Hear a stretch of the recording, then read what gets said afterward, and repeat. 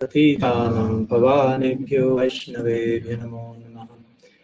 Nikhilashvate Moleratnamaladhyuti Nirajita Padapankanta Muktakulam Paritashtam Harinam Sanshrayam Narvitacharim Chirat Kanayavatirana Kalo Shramarpaitumunnata Jvalarasam Svabhakti Srim Purata Sundara Dyuti Kalamba Sundita Shadai Kandaresh Purato Vasachandana Janulambita Vajjonakavadato Sankirtanaika Pitaro Kamala Vishwambaro Dijavaro Jugadharmapalo Vande Jagatpriyakaro Karunado Leni Shakti Swarupaya Gauranga Suridaya Cha Bhakta Shakti Namaste He Krishna Karuna Sindho Dina Bandho Jagatpate Gopesha Gopika Kanta Radha Kanta Namaste Radhe Vrindavanadi Shri Karunamrita Vahini Kripayani Japadabjadasyan Mahim Pradiyatam Bhaktya Vihinaya Aparadha Lakshaya Kshipta Shakamaditarangamadye Kripa Maitram Sharanam Prapanam Vrinde Namaste Charanarvindam Vrinde Namaste Charanarvindam Shri Shri Gaur Nityananda Ki Jai Shri Harinam Sankirtan Ki Jai Srila Prabhupada Ki Jai Gaur Bhakta Vrinda Ki Jai Gaur Praman Hari. So pranam to all of you. Good evening. Thank you so much, Damodar Prabhu, family, friends, for the invitation and for investing your valuable time to be here and give me your most important attention, which is arguably the most important thing we have to give to another, our attention. So that's very powerful offering. So hopefully I may reciprocate accordingly. So as Radha Damodar Prabhu mentioned, the idea today is to talk a little bit how to deepen our Sanga, our association in the context of a large community, but also he had just recently invited to share a few thoughts about Srila Prabhupada's arrival to the West that we celebrate today. Actually, I gave a whole lecture today on the topic. There are a few thoughts that came yesterday as well in connection to such a. Of course, what we are not only celebrating that particular, celebrating all that was day, but that day is kind of a symbol of all that was before and after. It's important to have the bigger picture in mind and be able to honor the whole sequence. So what brought Prabhupada to that day, so to say, what was behind that, which was his prayer, his surrender to his Guru Maharaj, his wish to please his overwhelming compassion, his emptying of himself on the Jaladuta and becoming fulfilled by Krishna's mercy, such an empowerment, and is to basically land into another planet, basically. Sometimes we celebrate when different forms of the Lord land on planet Earth, so to say. We celebrate Bhaman, Dvadasi, Janmashtami. Bhagavan is coming on Earth. And somehow when Prabhupada came to the West, it's somehow always the same planet Earth. In its own way, it's another planet. At that time, especially, there was no globalization and internet. So India was one thing, New York was another. So the willingness of Prabhupada to the fearlessness, the honoring of his own name, Abhai. Abhai means fearless. And in Shastra described as one of the main attributes of a sannyasi is abhayatva, which basically means fearlessness, which basically implies the willingness to dive into the unknown, so to say. And he himself will pray so beautifully in his Markine Bhagavad Dharma, in his prayer at the lotus feet of Krishna, like, I don't know where why you want me here. I don't know where I'm going. In one sense, there was this sense of uncertainty. I don't know what will happen, but if there is something I know, is that your costless mercy, O Bhagavanes, can make the impossible possible. And therefore, as he famously said, make me dance, oh Lord, oh, make me dance. I'm willing to be puppeted, so to say, to be a puppet of your sweet will. And of course, the rest is history, and we are the byproduct of that. No, but very, very the willingness to which Prabhupada was able to, to land into another planet, to adjust, to adapt, to be sensitive enough environment that what he was finding along the way, and the genius of his meditations, his extreme compassion in adjusting, basically, and in being a servant of everyone, basically. That was for me such a powerful, important connection. And for me, this today, this is just a brief introduction connected to the point that we want to talk today, which is how to deepen our Sangha, our relationships, our communication, our our openness to one another. In connection to Prabhupada's coming here with such openness, I mean, he opened himself in such a way.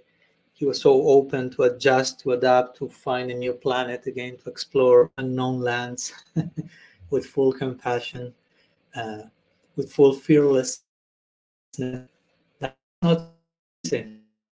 That's not fearless in again. But if we are open to acknowledge, Garland is too late, sorry. I was all the clandestine arrangements in the garden. So we're just gonna have to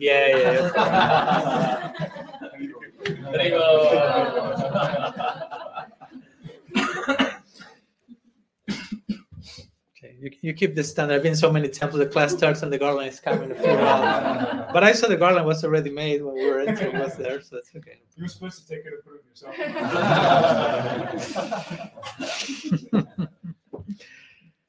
So anyhow, the idea is today to share a few words on how to deepen our Sangha, our association, in the context of a large community, how to keep it personal, I will say. No? And I don't want to sound like I'm starting indirectly to promote my last book, Radical Person. But anyhow, I cannot avoid relating these things with what I've been thinking and writing about, the importance of how much we are personal line. We are personalists. We are not impersonalists. So how we can keep everything as personal as we can. Because sometimes, as I write in my book, we have such a personalistic doctrine and such an ideal, so refined. Prabhupada will speak about the supreme personality of Godhead. But sometimes we may misrepresent our hyper-personalized ideal by relating to each other in pretty depersonalized forms.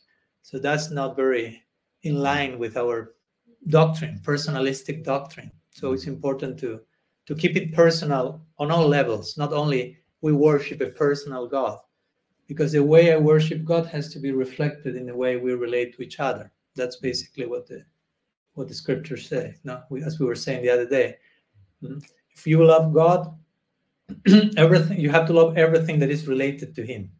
Prabhupada would say, "If you love me, love my dog."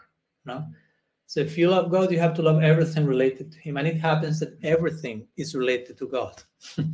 So you have to have, if you have a nice relationship with Him, that has to be reflected in having a nice relationship with everyone else. So we have no escape, fortunately. And that's how the arrangements of reality happen. So I like the topic because also one of the main topics of my book is basically that, how to keep or how to improve our participation in Krishna consciousness, how to embrace our larger Vaishnava community from a, again, personal way, deep, committed way with each other. I was thinking today when you mentioned that title for the lecture, Radha Damodar. On one side we have deep, intimate Sanga. On our side, we have large community. So it's kind of saying Madhurya and Aishwarya. No? Madhurya in terms of intimacy, because Madhurya can also mean intimacy, and Aishwarya a little bit more like the larger part. And we have to know how to navigate the two. For example, because in the ultimate reality in Vrindavan, the spiritual world, Vishwanath Chakravarti Thakur explains in Raghavarma Chandrika, interestingly, Vrindavan is the land of full Madhurya, full intimacy, but also full Aishwarya. There's more Aishwarya in Vrindavan than in Vaikuntha. But there's so much Madhurya that nobody notices the Aishwarya. But if you pay attention in Vrindavan, every tree is a Kalpa Vriksha. No? Desire tree. Every cow is Kamadhenu. The land is Chintamani. And that's pretty Aishwaric. No?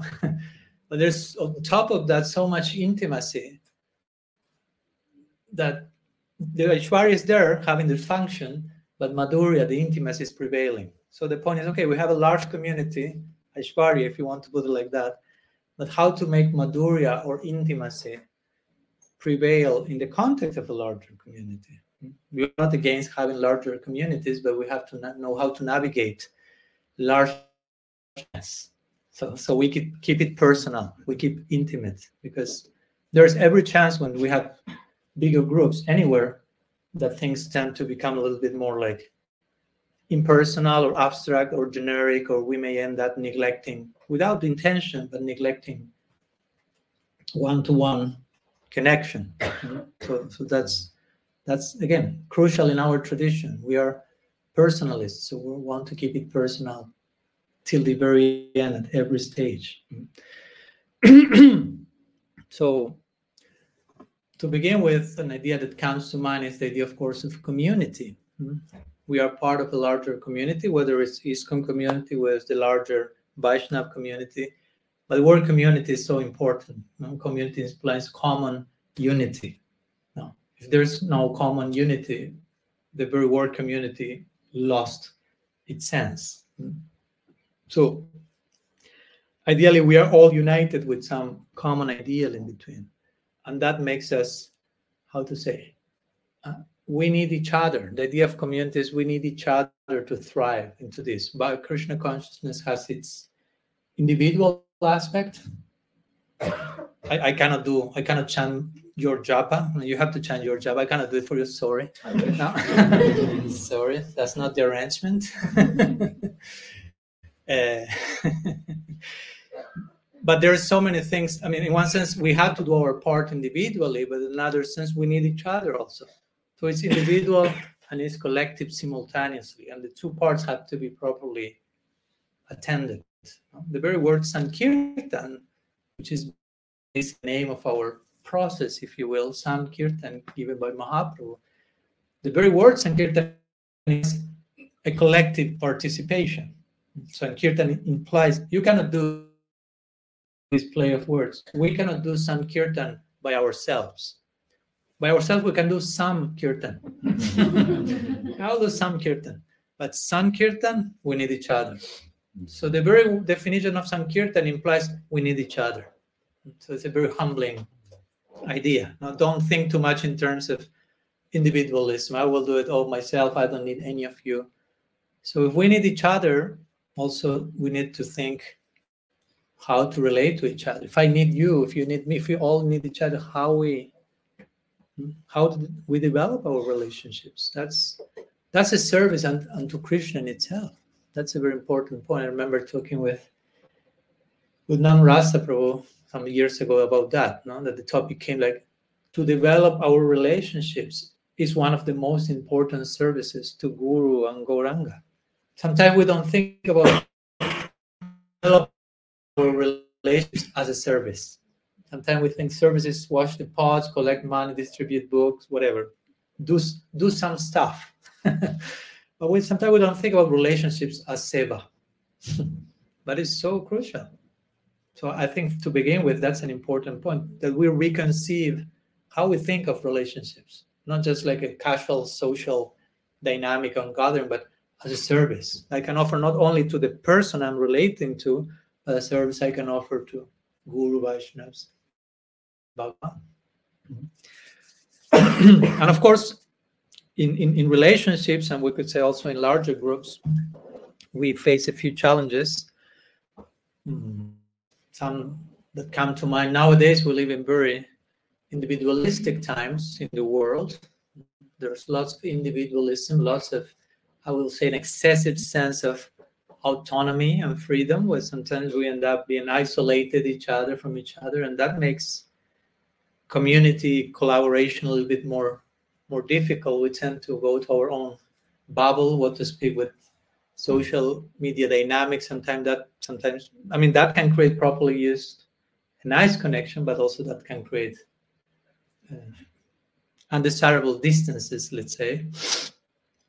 And also in communal life, something that can happen is, as I mentioned in my book, is impersonalism. And when I say impersonalism, I don't mean everything is Brahman, let's merge there, or something like that. Not officially theologically stated in that way, but just not promoting enough each one's development of their own individuality, basically, and trying to create some form of merging into the crowd. Like everyone think the same way, feel the same way. This is the way to do it.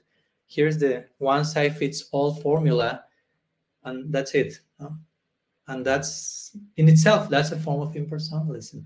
The form of saying, I don't care for who you are as a unique individual. So can I share one line from my book? Sure. Because I have one quote from, actually I'm quoting here, I don't know if you heard this book from Purnachandra, Some Unspoken Obstacles on the Path to Bhakti. Okay, add that to your recommended list. That's very interesting. Purnachandra, some of you have heard about him. So he wrote this book, I read it 15 years ago. It's very interesting. Unspoken Obstacles in the Path to Bhakti. Tempting, the title itself, right?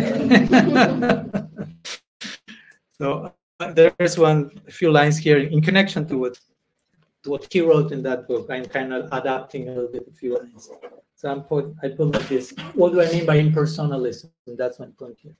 While some people hide into an ontological void, entering into nirvana or Brahman, others conceal themselves by merging into an institution and becoming just another blank face in the crowd, while considering this to be spiritual participation. Others may be afraid of the social implications of their own opinions, thus numbing themselves into varieties of emotional atrophy.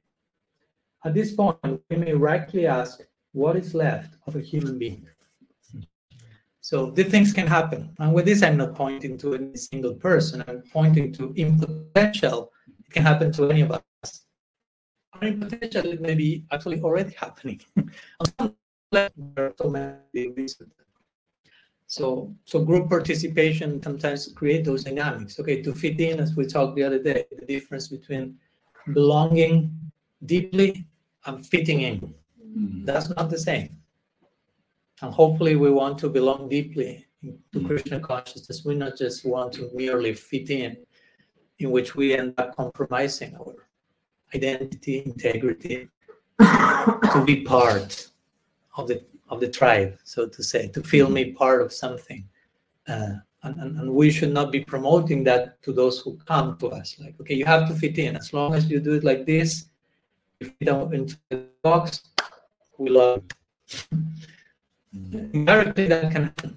I mean, it happens all around the world in society. Basically, you have the legal boxes, how to dress, how to think, how to comb your hair. You are legal. You fit into the box. If not, outcast. Sorry. So it's important that in the community we extend this invitation in the actual spirit of Mahaprabhu Nityananda Prabhu, which is undiscriminate, basically. So when we are talking about community, of course, one word in Sanskrit for community is Sangha. Sangha with H means community, and Sangha without H means what we call sadhu sangha, or association. So it's interesting that the two words are close to one another, with just one letter of difference. So community, group, and intimate association. Sangha means satsanga or sadhu sanga, as we were talking, I think, yesterday. I like to define it. Satsanga, you have heard the expression satsanga. So sat means something that is true. And sanga, as Krishna uses it in the Bhagavad Gita, also sanga means attachment. So sadhu sanga, we can say association with devotees, or satsanga also can mean attachment to truth, which is the actual idea of association with devotees. Sat also has to do with being honest. That the Bhagavatam begins saying, Dharma pravito kaitavo traparamonir matsaranam satam. So a devotee is called satam, which means someone who is truthful or honest. That's an interesting definition. I like how Krishna says in the Gita. If you go to the Gita, one of the few verses in which Krishna uses the word sadhu, which generally we translate as a saintly person, one of the arguably the most famous verse where Krishna resorts to this term sadhu is the verse 30th birth of the 9th chapter of the Gita. Apichet suduracharo vajanti mamananyabhag sadhur eva samantavya samyak vyavyasitavesa. So there Krishna gives a very interesting definition of what's sadhu. He's saying, if someone misbehaves terribly, it begins like that, apichet suduracharo. He's not speaking about anacharya, but about the suduracharya, which means very bad behavior, but still is determined in surrendering to me. That person is a sadhu, Krishna says, because he's like honestly determined in his goal. So Krishna, he's highlighting the honesty of that person. He's not saying a sadhu is someone who is always perfect and does everything without any single mistake. He's saying he may even still behave quite badly, but he's very honest about when he falls down, let's say. He's very honest about his difficulty, his struggles, and he honestly continues trying to worship me. Sadhu eva samantavya, Krishna said. In my opinion, that person is sadhu. You choose if you agree or not with Krishna's opinion. When I say Krishna, I have another opinion, Krishna. Krishna's opinion is Krishna's opinion. So my point is, in this famous verse, Krishna is defining a sadhu mostly in terms of honesty, not so much in terms of being perfect. But you can be a mess on some level, but at least be honest with your mess. And if you are honest with your mess, as they say, I don't know here, but in the US, God bless this mess. No? Yeah. So honesty, that I'm going to the point of honesty, because to be honest means, again, to be truthful, truth-telling.